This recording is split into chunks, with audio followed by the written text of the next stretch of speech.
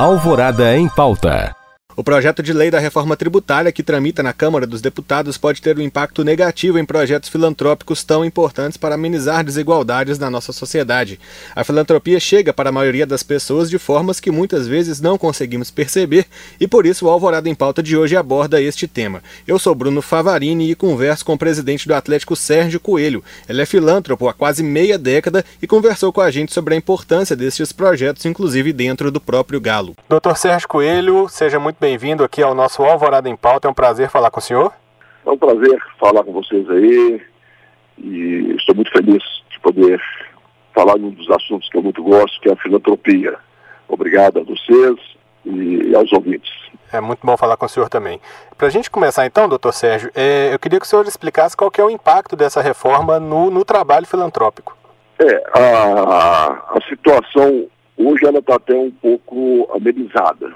E vou explicar o porquê. As instituições filantrópicas, elas fazem captação de recursos através da lei do incentivo fiscal. O que significa isso para quem não conhece? As empresas que fazem imposto de renda através da contabilidade por lucro real, elas podem doar 1% do imposto de renda devido para as instituições. E a pessoa física que faz o imposto de renda através do formulário completo pode doar 6%. Uma pessoa que doa, que tem o imposto devido de R$1.000, ele pode doar. A palavra correta não é doar, é destinar, que acaba sendo uma destinação e doação. Ele pode doar para diversos fundos, no total de 6, mas pode ser um pouco para o fundo idoso, um pouco para o FIA, e assim vai, totalizando 6%. E já a empresa é 1%. Então, uma empresa que vai ter um imposto de renda devido de R$1 milhão, ela pode destinar R$100.000 das mesmas condições. Existem algumas pequenas diferenças, mas não cabe aqui para explicando. E está acontecendo, a reforma tributária agora do imposto de renda, e eles estavam diminuindo muito esse valor do incentivo fiscal. Esse 1% ele ia perder, ele ia passar para mais ou menos 0,15, um sexto do valor. Então houve uma mobilização aí das instituições, com a ajuda de alguns políticos, de diversos políticos, e acabou que nesse momento o relator colocou no texto desse capítulo, que continua como era antes, e está para ser votado na Câmara dos Deputados.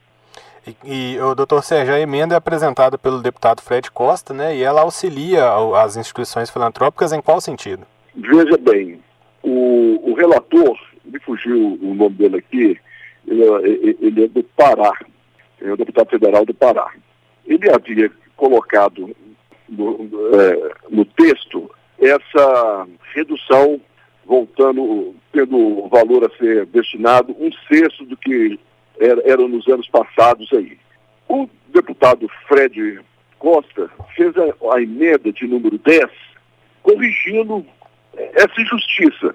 Então votar a lei, que é 2.337, e na lei as instituições estariam sendo prejudicadas e votariam no mesmo momento a emenda do Fred, corrigindo e voltando o que era. Mas o relator, depois que o deputado Fred Costa brilhantemente fez a emenda, o relator resolveu acatar ela e já colocou no relatório dele,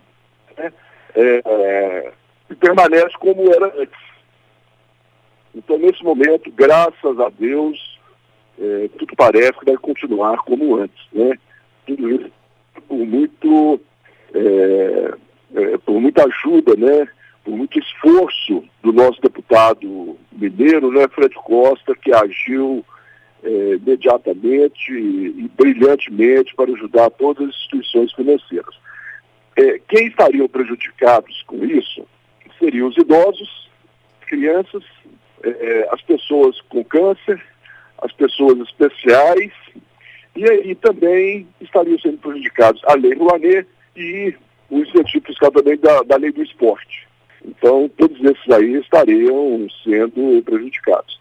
Mas agora, pelo que tudo indica, uma vez aprovado na Câmara do jeito que o relator apresentou, estaremos, né, como antes, então não estamos sendo prejudicados. Certo. Ô, doutor Sérgio, existe algum cálculo sobre qual que é a fatia que esses benefícios fiscais do governo representam para o orçamento de projetos filantrópicos, ou cada projeto varia? Cada instituição faz o seu projeto, né?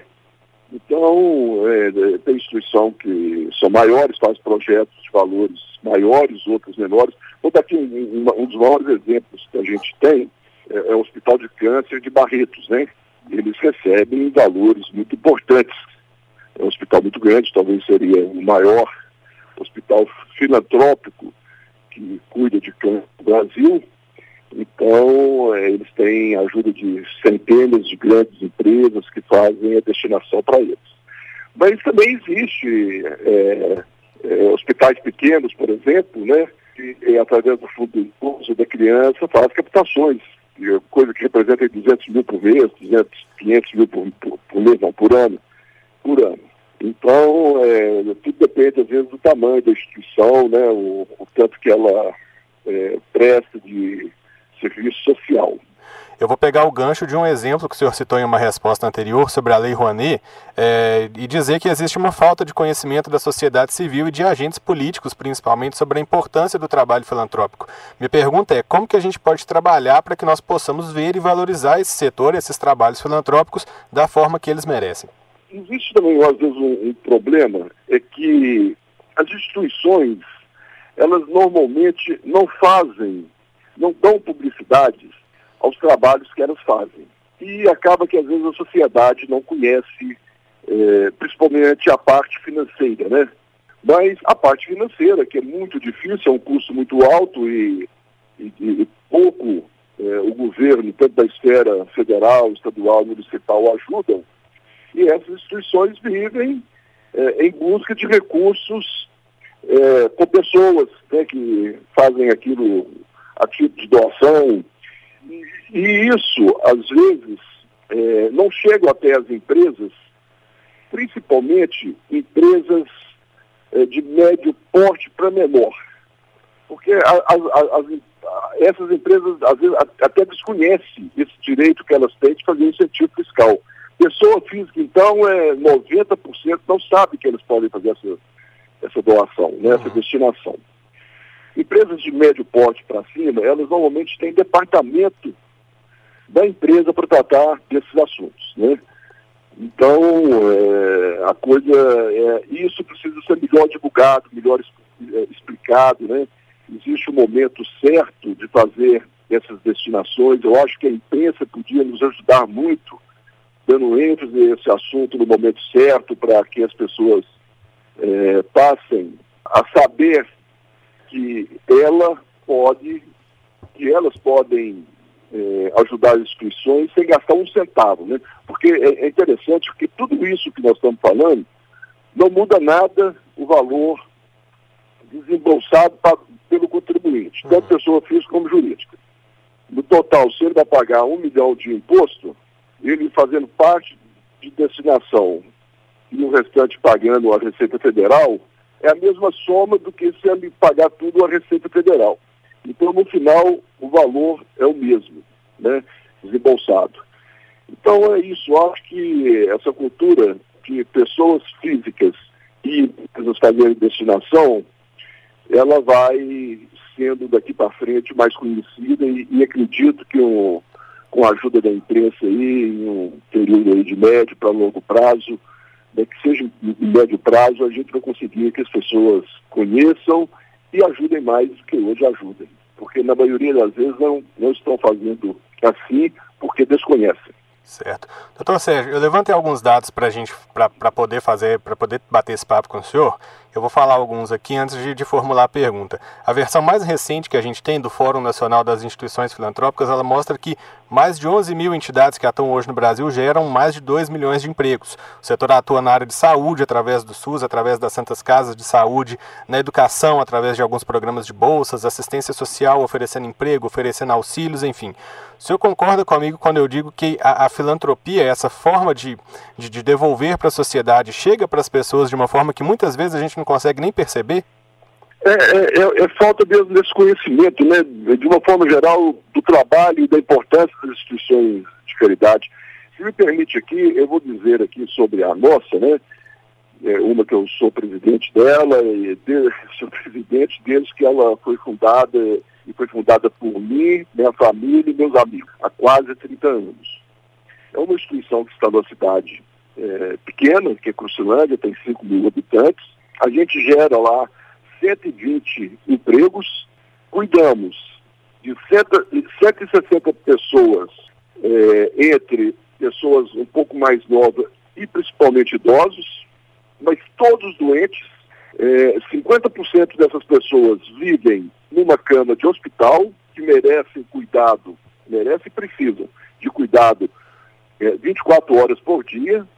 Além disso, a gente tem uma creche, atendíamos 140 crianças, agora construímos uma outra para atender 250 a 300 crianças. Tem um APAI com 70 apaianos. Então, veja bem a importância econômica dessa instituição dentro do município de 5 mil pessoas. Nós somos o segundo maior gerador de empregos do município. Primeiro a prefeitura, segundo somos nós. Os nossos custos giram em torno de R$500 mil por mês. Esses valores, como eu disse, né, através de doações de amigos, de empresas. Por esse caminho que a gente faz as arrecadações, a gente leva esses valores para o município também. Vamos dizer que 70%, 80% desses valores são gastos no município, né? 60% a 70% deles são gastos no município. Então, esse ganho econômico para o município, né, ele é muito grande, ele é fantástico. Mas esse não é o objetivo da instituição. O objetivo imagine cuidar de 160 idosos doentes, mais 70 apaianos, que merecem um carinho muito grande, precisam, né? São pessoas também doentes, né? E ainda cuidando de crianças. Então, o resultado que a gente tem socialmente, né? O resultado, eu gosto muito da palavra, hoje ela está em desuso, mas da caridade, ela é muito importante para essas pessoas.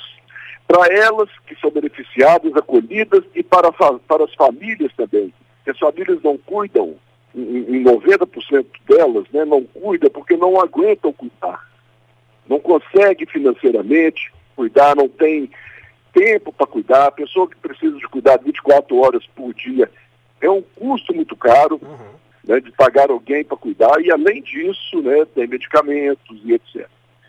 Então, são instituições que merecem um olhar diferente dos governantes. E mesmo assim queriam reduzir um pouco o valor que elas recebem do incentivo fiscal, e onde nós agimos e parece que vai dar certo, né? E assim, eu estou dizendo da minha instituição, mas a gente também, eu ajudo muito assim, hospitais, né, que a gente pode fazer, até através hoje do Instituto Galo, a gente tem atuado muito, né? O Hospital da Baleia, Mário Pena, hospitais importantíssimos para a nossa sociedade, né? Belo Horizontina, para nós mineiros, muito importantes, né?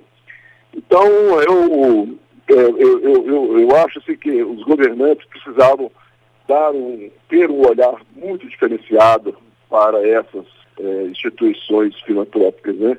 Certo. Pegando o gancho, doutor Sérgio, do Instituto Galo, né, uma ação do Clube Atlético Mineiro, do qual o senhor é presidente, como é que tem sido o trabalho desse instituto? Como é que está sendo trabalhar a marca do Atlético também para fazer caridade, para ajudar outras pessoas? A gente soube de um caso que até viralizou recentemente de um torcedor que estava passando por muita dificuldade. O Instituto Galo foi lá, participou da campanha, ajudou esse torcedor, melhorou a situação. Como é que está sendo o trabalho desse instituto? Então, eu vou contar assim, o caso, assim, muito rapidamente, até como que o Instituto Galo nasceu, né? O Instituto Galo nasceu para cumprir com uma obrigação do Atlético para obter aprovação de construção da construção da Arena MRV, onde ela está sendo construída. Então, foi obrigado o Atlético a criar o Instituto. E ele foi criado no ano passado, né? E quando eu cheguei, tomei conhecimento do como é que era o Instituto, porquê dele, etc. Já era um pensamento meu de usar o nome, a marca, o prestígio do Atlético para ajudar as pessoas. Eu faço caridade tem 48 anos, então assim, em tudo que eu faço, em tudo que eu posso, eu coloco filantropia no meio. Então o Atlético não ia ser diferente. Então, como estava o Instituto Galo lá, tinha acabado de ser constituído, eu falei assim, olha, estamos já com um produto na mão que eu sonhava em fazer ele crescer. Eu sonhava em ter, e agora ele já está pronto, é sonhar em tornar-se ele grande. O Atlético tem uma força enorme, como todos sabem. Uma coisa impressionante a força do Atlético. Então, nós temos feito diversas ações em muito pouco tempo, e temos hoje aproximadamente 40 pessoas que fazem parte dos conselhos do Instituto, ajudando. E a gente faz tudo isso sem o Atlético investir R$1 do valor tirado do clube. São todas ações vindas de pessoas, são todos recursos vindos de pessoas que querem ajudar. Até mesmo de pessoas que torcem para outros clubes, mas que veem as ações bacanas, importantes e ajudam. E o Instituto Galo, ele tem uma parte importante nele, é que todas as rendas da Arena MRV, 1,5% das rendas tem que ir para o Instituto Galo. Então, depois de inaugurado a Arena, nós vamos ter um recurso também desses 1,5%. Aí poderíamos fazer mais ações ainda. Mas já está trazendo um resultado assim fantástico, né? Fizemos uma campanha assim, muito simples, né? Assim, simples de fazer e muito importante, que foi doar sangue. Nós conseguimos diretamente pessoas que estiveram lá, aproximadamente 200 doadores, fora dezenas de outras centenas de outras que vão anonimamente, mas por cada campanha. Então, assim, são resultados importantes para a nossa sociedade. E essas contrapartidas da construção da arena, só saindo um pouquinho do campo da filantropia, essas contrapartidas, além do Instituto Galo, houve também algumas questões ambientais que foram tratadas no momento da construção, para mostrar também que a obra, o estádio MRV, ele não é só um projeto que o Atlético quer para ter a estrutura, para ter o estádio, ele também devolve para a sociedade, né? Então é legal a gente saber que uma obra grande, que envolve muita coisa, muito dinheiro, também devolve um pouquinho para as pessoas, principalmente do entorno ali do estádio, né? Bom, é uma coisa assim, impressionante. Tem ambiental, né? O Atlético vai ter lá na arena, tipo assim, um posto de saúde, um parquezinho, é um parque para crianças brincar, um parque de diversão. Vamos ter, e além desse lado, né? O município, para aprovar os projetos, eles exigiram algumas contrapartidas que nós vamos ter que fazer, que gira aí entre torno de 120 a 150 milhões de reais. O que são essas contrapartidas? São rotatórias, viadutos, passarelas e etc. em torno do estádio. São obras importantíssimas para o município, né, para a sociedade, principalmente para quem mora naquela região. Então, acho que a região ela foi muito beneficiada com a Arena MRV ali, muito, né? E era um terreno baldio, um terreno que servia para tantas coisas erradas. E hoje, quando inaugurado, né, vai ser um lugar, um ponto turístico, certamente, da cidade. Todo o entorno vai ganhar muito com a construção da arena. Doutor Sérgio, então, para a gente encerrar, eu vou, obviamente, agradecer demais o senhor por ter separado esse tempo para conversar com a gente. Essa entrevista é gravada, então quem estiver ouvindo a gente, o doutor Sérgio Coelho conversou com a gente no dia da partida entre Atlético e River Plate, então é um dia especial, é um dia de jogo grande, e o presidente separou um tempo para falar com a nossa reportagem. E eu queria encerrar, doutor Sérgio, com uma pergunta. Quem estiver ouvindo a gente, se interessa, quiser ajudar de alguma forma, devolver para a sociedade, qual que é a sua orientação, quais são os canais, o que ela pode procurar? Olha, ela pode procurar o próprio Atlético e dizer, né, ligar no telefone do Galo, através da rede social, anunciar que quer ajudar, que a gente faz contato. Até a minha vontade era passar aqui o meu telefone, sabe? Mas não convém. Mas é muito fácil. Quem quiser ajudar o Atlético, Bruno, é uma instituição que tem milhões de donos, né? Todos nós somos donos, todos nós que queremos, gostamos do Atlético e queremos trabalhar para ele ou para o Instituto Galo, né, que está trabalhando para o Instituto Galo, está trabalhando também para o Atlético. A gente está pronto aí para receber, né, de cada um aí a contribuição que ele quiser dar, tanto que seja em trabalho, como também financeira, né, doação de materiais, de alimentos, seja o que for. Estamos abertos, né, para receber da nossa torcida, principalmente, tudo aquilo que ela quiser fazer e participar juntamente conosco. Legal, doutor Sérgio, muito obrigado pela participação, pela conversa, um ótimo dia. Eu agradeço muito a vocês também pela oportunidade da gente poder estar falando sobre filantropia aí com a Alvorada, e fico feliz. E essas entrevistas, esses assuntos quando colocados, né, em pauta, muitas pessoas passam a conhecer e assim a gente vai ganhando espaço cada dia mais. Um grande abraço, muito obrigado, fique em paz, fique com Deus. O Alvorada em Pauta de hoje conversou com Sérgio Coelho, empresário e presidente do Atlético, que falou sobre a importância da filantropia, inclusive dentro do próprio clube. Você pode ouvir essa entrevista novamente em nosso site alvoradafm.com.br. Eu sou Bruno Favarini e fico por aqui. Até a próxima.